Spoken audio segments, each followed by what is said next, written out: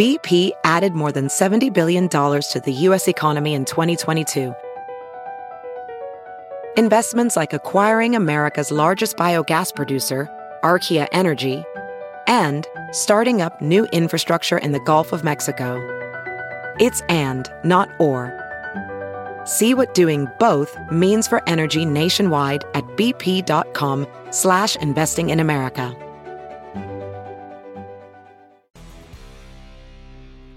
And time for the Kilcoyne Opinion. TKO brought to you by LouFuse.com. The Blues playoff run fueled by the goalie who appears unflappable. That's on the ice and in front of the mic.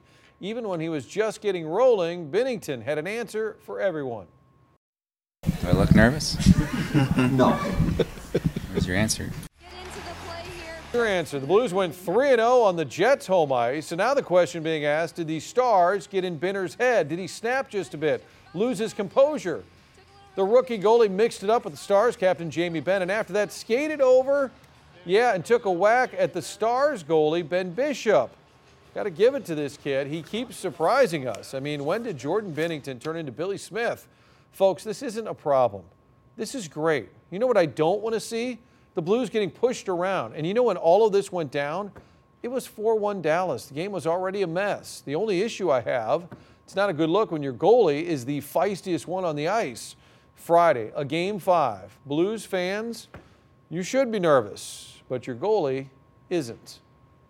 I don't mind a little feistiness there, and if it was a really dumb moment in the game when it was tied, I might have had a problem with it.